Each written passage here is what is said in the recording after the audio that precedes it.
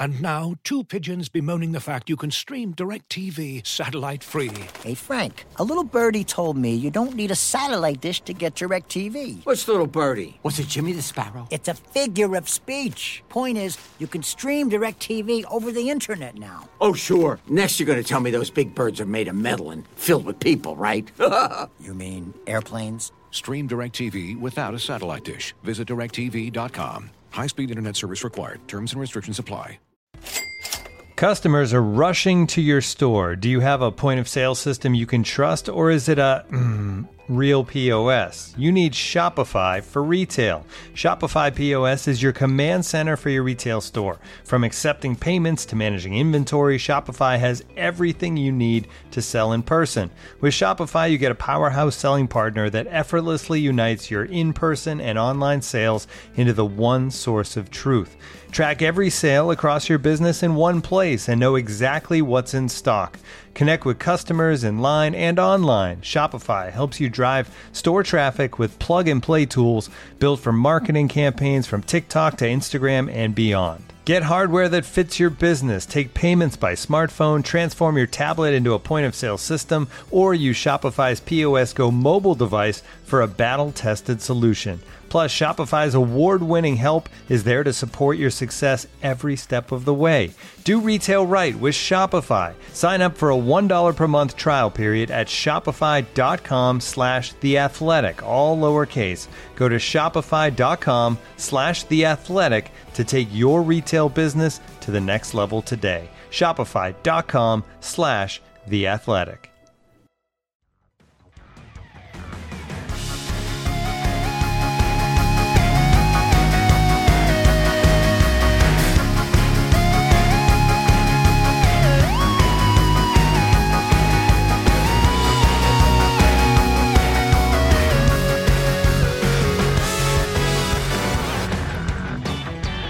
Hello and welcome to Front and Nationwide. This is the Athletics Dedicated Blue Jackets podcast, playoff edition. Aaron Portzline here in Tampa, Florida, joined by Allison Lucan. Hello.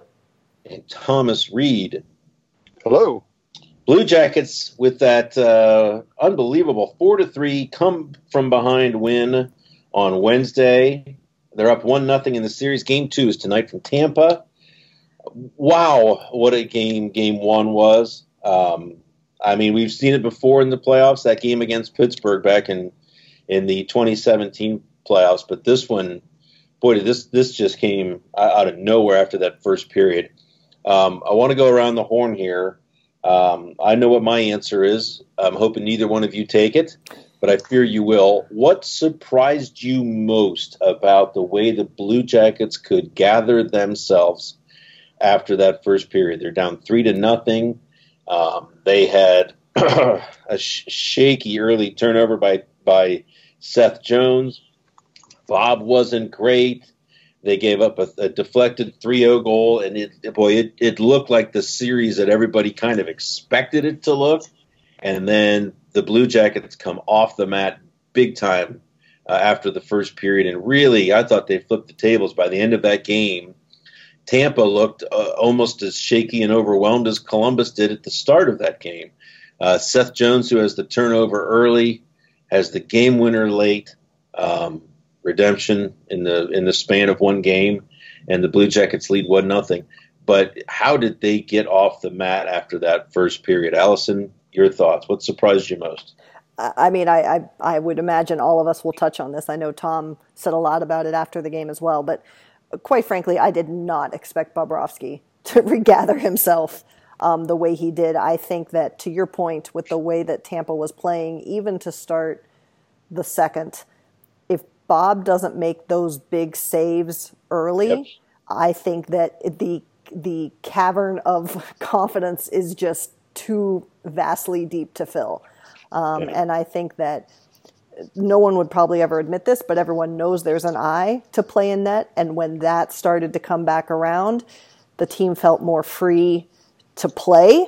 And Bobrovsky kept them in it. I mean, this was in our notes, but he erased a double-digit negative in terms of what he was expected to do in net by the end of the second period. That's crazy.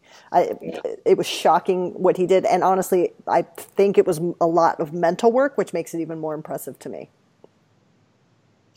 Tom, she used the phrase "cavern of confidence." There's no way you can match that. No, I don't. I mean, that's the obvious answer. It was Bob. It was the save on the PK breakdown right at the beginning off Kucherov.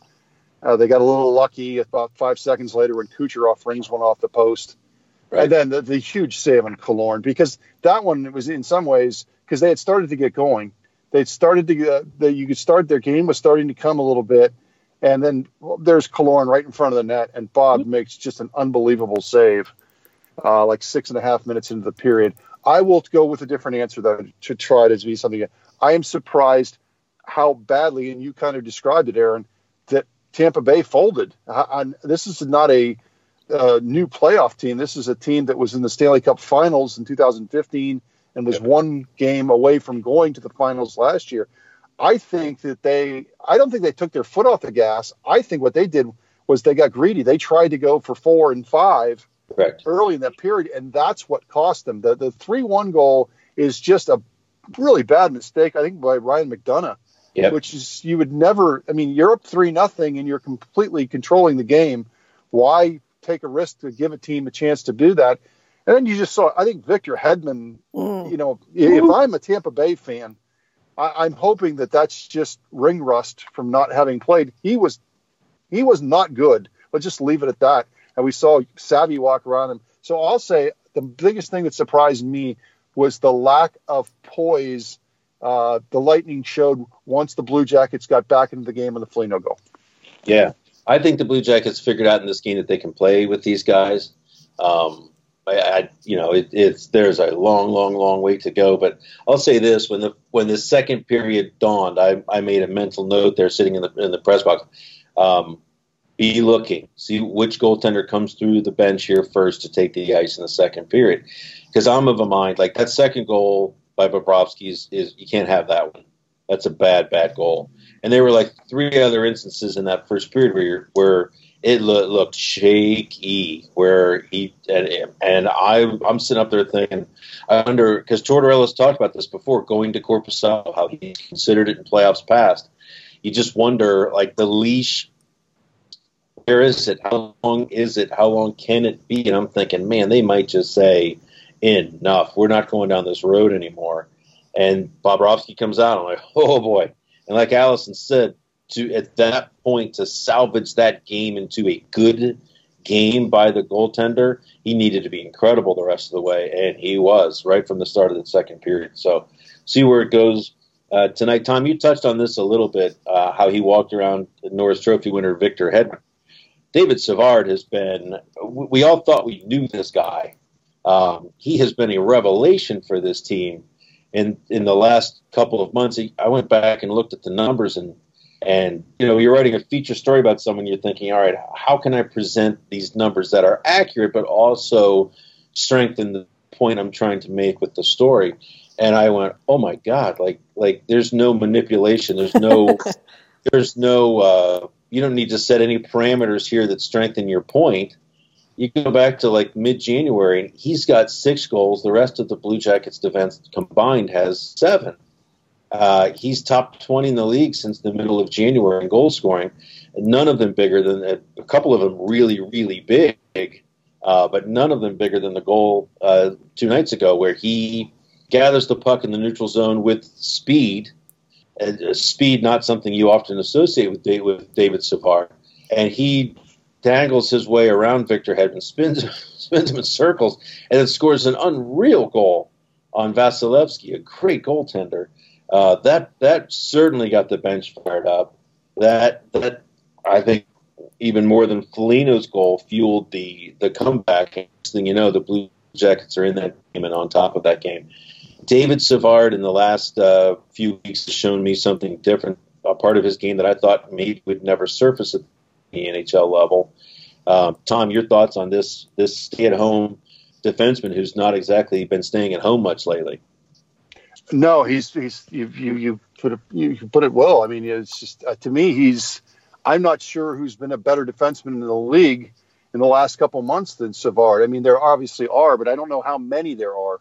And it is odd this late in a player's career. And if you remember, I mean, when he came into the league, this was he was kind of billed as kind of an offensive defenseman, kind of a guy that could run the power play.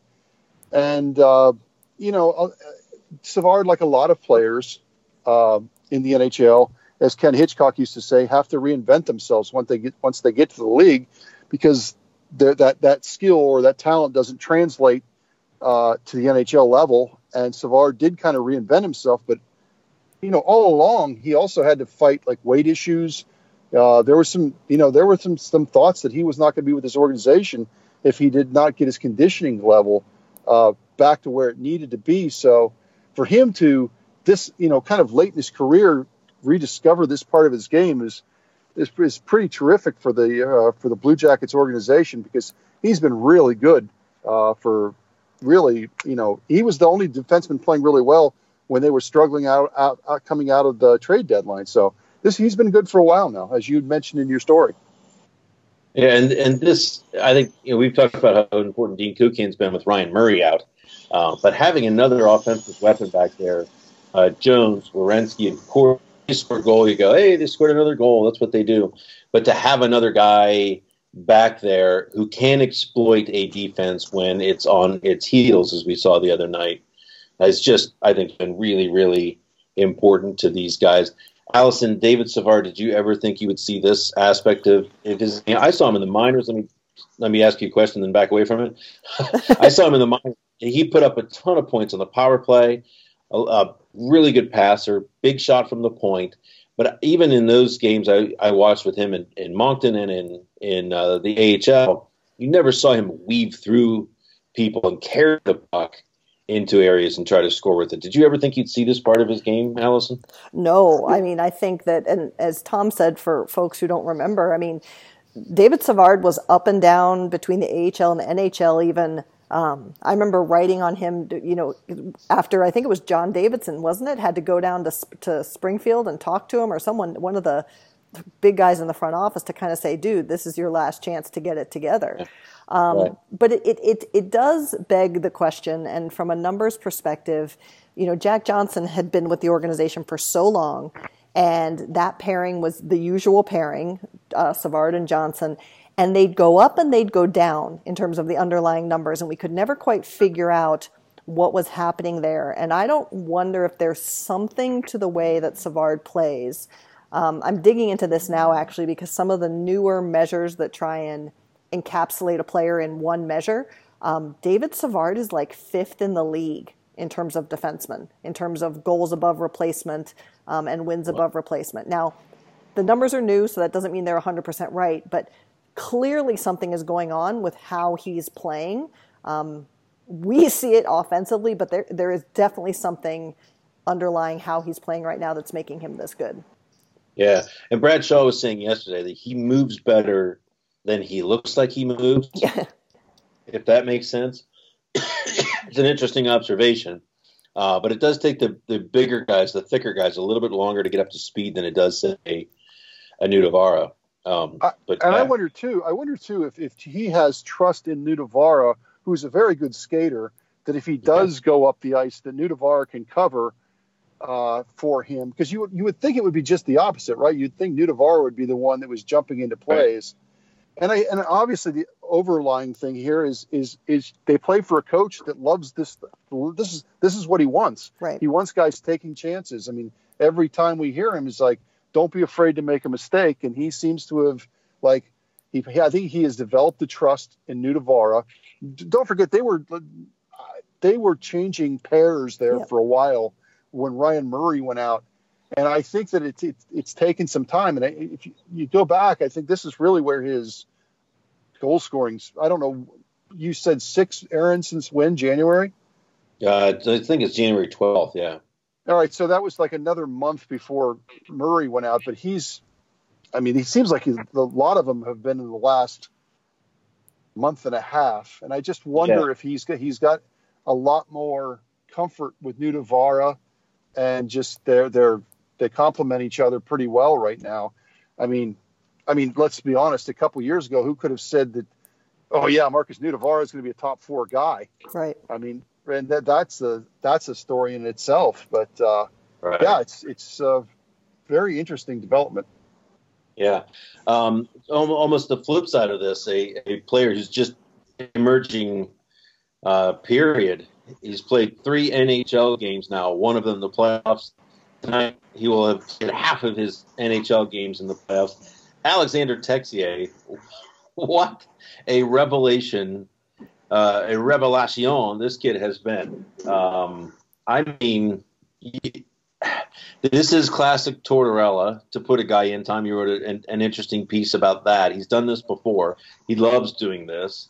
But this kid, he's not – I don't think Tortorella's forcing the issue here. This kid looks really, really comfortable, not overwhelmed at all in any way. And my eyes almost fell out of my head when they score 4-3. First of all, I loved the way Nick Foligno went right out to the middle of the ice and got down in the crouch like, let's go, drop the puck. Enough of the celebration of 4-3. What surprised me most is that Alexander Texier skates onto the ice to assume his position next to Mr. Foligno on his line. Now, that's the line he's played on all night, but you're going, wait a minute, you're putting the 19-year-old kid out here to protect a 4-3 lead against this behemoth of an opponent? Yes. And not only did he do it then, he did it one more time, another shift later in the game. This kid has scored a goal. This kid has not looked out of place at all. Alexander Texier, are you as surprised as I am that this kid is not just found a spot in the lineup, but doesn't seem to be in awe of it at all? Yeah, I mean, I am, to answer the question. I think it helps that we've found out that he's rooming with Pierre-Luc Dubois, not a fellow countryman, but, you know, they have a little bit of French connection there that probably helps making him feel a little more comfortable. We talked before about how it's maybe just the blind naivete, but I think now what we're seeing is his ability to play the way that Torts wants him to play. I mean, I forget which day it was, Porty, down there, but when the audio came out from Tortorella, he was talking about how Tessier was the player who was playing as the best against the boards. And how many of those Tampa Bay goals, I mean, the one where Panarin loses a board battle turns into a goal. I mean, 2 of those first 3 goals come off poor board battles by the Jackets. And here's this kid coming in and saying, I'm going to grind, and I'm going to put that grind under my skill. And that, I think, even more so than the confidence offensively, that's what's really driving his position in the lineup from what Torts is saying and from what we see. It's incredible. Tom, I don't think you can watch this Blue Jackets team the last 3 games and say, boy, they miss Alexander Wennberg, can you? This kid has really made his presence felt. Yeah, and I think you know what I'd love for you to do, Porty. We'll put you on a little mission here. I want you to get his height and weight, because there's no way what he's listed he has got to be. They list him like it's 6 foot, 180 pounds. I don't know what he is bigger. He is bigger than they are listing him for sure. Porty, that won't be awkward at all. Just ask him his height and weight. Just someone needs to, because now ask Nelson. Nelson will know. Now, because this kid, he looks. I mean, obviously, kids grow up. I think he wasn't he a late 17-year-old when he was drafted? Yes. So obviously they grow up, but he is. I think he's still listed at the same thing he was drafted as, and there's no way. Allison's right. I mean, he's played strong along the boards. Again, what they love about the kid is that he's always thinking, what am I supposed to do next? In all 3 zones. All right, what's my next job here? Go from this to this. He doesn't look like that 18-year-old that's like looking around, what am I supposed to do on this play? He looks like he knows exactly what's going on in the play. You know, he's had a couple that went off the stick, this and that, but no, he looks really good. In fact, he had a really nice, he picked off a pass either in the neutral zone and came in. I think he shot wide when they were starting to make their comeback. So, yeah, he's been really good.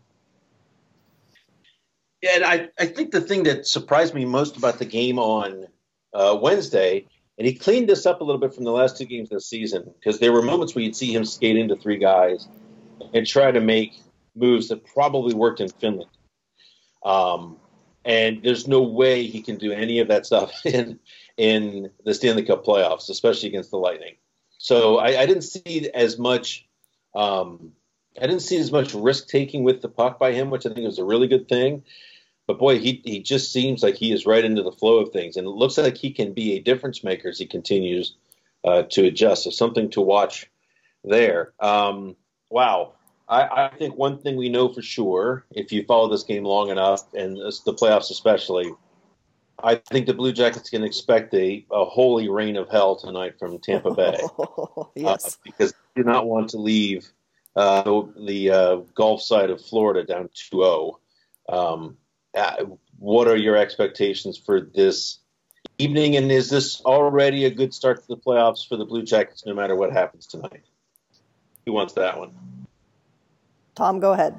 Well, to answer your last question, of course it's a good start. But, we probably said the same thing before Game 2 last year with Washington. Yeah. You would expect Tampa to be how could they start faster than they started the last game, right? So it's usually the guy going to survive that first 10 minutes. Well, they didn't do a very good job of that the other day. I just think that Tampa will be – I think they'll be more engaged for 60 minutes than they were. Maybe engaged isn't the right word. I just think that you think that they will steady themselves and just steel themselves and be ready. But again, I go back to Victor Hedman. He's got to be better than he was the other day. He is one of their 2 or 3 best players, obviously their best defenseman. And if there's something wrong with him, if he's not anywhere close to 100%, which he did not look the other night, obviously those injuries are always huge storylines in the playoffs. So right now, I'm sure the word you're going to hear from John Tortorella today is greedy. Let's get greedy. Let's try to get this game. We did it last year. It's if this team is if this opponent's a little bit on edge. And boy, that building did not, Porty, you were there, so it's really hard on television. They did not seem to, the fans seemed to be as much stunned and not really getting behind the team when as the Blue Jackets kept coming back, that building got really quiet. Did it not? Yeah. Well, I think they're I don't think it's as extreme, certainly, as the feeling was with Washington, but they're starting to sort of mold themselves or cast themselves in that light, if you will, of the team that's been a postseason disappointment. I don't see that. I don't know about that. Well, this group's been together a bit now. Yeah, I just think that they've been to the finals. They've been last year. They got beat by Washington in Game 7 that would have sent them back to the finals. I don't think that's an issue. I really don't. I think that's their problems has been more been injuries than this. But to your point, if they lose this series, then that's very fair. But I don't think people think of them as chokers. No, but I think I can tell you from the talking to the people down here, Lightning fan, people clad in the Bolts gear, they are very much of a mind that, oh God, every year in the playoffs they do this, and it's almost like I don't want to say here we go again, but there is their frustration. I think they were quiet because they were shocked, much like the players appeared to be. Place was rocking early on, and they wanted blood at 3-0. And then it just there was a stunned silence and even boos, which may lend to my point. There were boos as they went off the ice at the end of the game, first game of the Stanley Cup playoffs. That was surprising to me. But, I do think they are a little bit on edge here. I think what's interesting to me here, and we'll see as the series plays out, but I think there is for one team, the Lightning, there is an obligation to live up to their record. And for I think there is an obligation, or at least a strong desire, to prove that their record was not representative of who they are. Because I think everyone believes that this Blue Jackets team is certainly better than an 8th seed, that this should not be their placement, but this is what they've earned by their play results this year. But they certainly didn't look like a team that was overmatched by Tampa in the final two periods, but we'll get a better read on that tonight. Allison, no matter what happens tonight, the Blue Jackets are off to a fine start in this playoffs, right? To come home 1-1 against this group should be seen as a success. Oh, absolutely. I was laughing with some folks about this who were, talking about what might happen tonight. And I said, listen, if Wednesday morning I said the Jackets are going to come home from Tampa 1-1, you would have been thrilled. And I think you're spot on. I think that they're going to see a really fired up and engaged Tampa Bay team. But listen, of course the win matters. I'm not saying it doesn't. But what might matter almost as much, if not more, is how they won. To come back, if they had lost that game, the Jackets, that is, after going down 3-0 in the first period, if they had lost that game, I think this series would be what all the pundits have been saying it would be. But to fight and come back, honestly, if they lose this game again, not ideal, but I think you can weather that mentally just as much as anything else because of what you did in Game 1. And to me, that's a massive part of that Game 1 win. Yeah. And to a point we made earlier, the key to this series now of course, is going to be the Blue Jackets' ability to win at home. Absolutely. To give the locals something to smile about. They did not do that last year. And that's how you waste a 2-0 lead on the road. Tonight feel of a little maybe, but to point, the Blue Jackets, the challenge before them is to become greedy tonight and to go get it. Anything else you guys want to talk about? We've touched on a lot of things here. I'd just throw out, because I know we had a ton of content right before all the games on Wednesday, is that one little thing we thought that the Jackets might be able to exploit was their penalty kill, and by gosh, they did. So that shorty was something, that was one advantage that the Jackets had on this Tampa Bay team, is that they had a crazy amount of offense against this Tampa Bay power play relative to the rest of their season. And that was pretty cool. We have a little piece up on the site if you want to read more. Nice. Anything? No. Wow. All has been said. I'll add this. I think the 5 straight games, perhaps, yes, 5 straight games now. The Blue Jackets have trailed at least 3-0 against the Lightning. So if they want to change anything about the momentum of a game, that's where you start.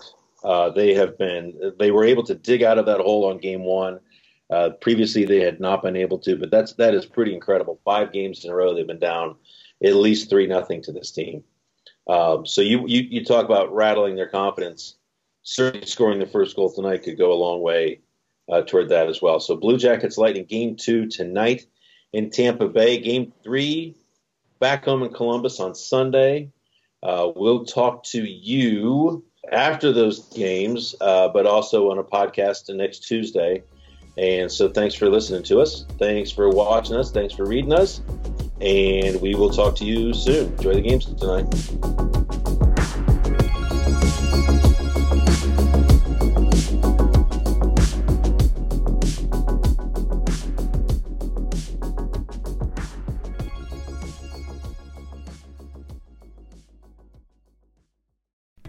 As you've probably heard by now, we've teamed up with BetMGM this season. We'll be using BetMGM lines to make all of our picks, and we'll have special offers for our listeners each week. If you haven't signed up for BetMGM yet, use bonus code The Athletic, and you'll get a 1-year subscription to The Athletic, plus up to a $1,500 first bet offer on your first wager with BetMGM. Here's how it works. Download the BetMGM app and sign up using bonus code The Athletic. Make your first deposit of at least $10. Place your first bet on any game and claim your voucher for a 1-year subscription to The Athletic.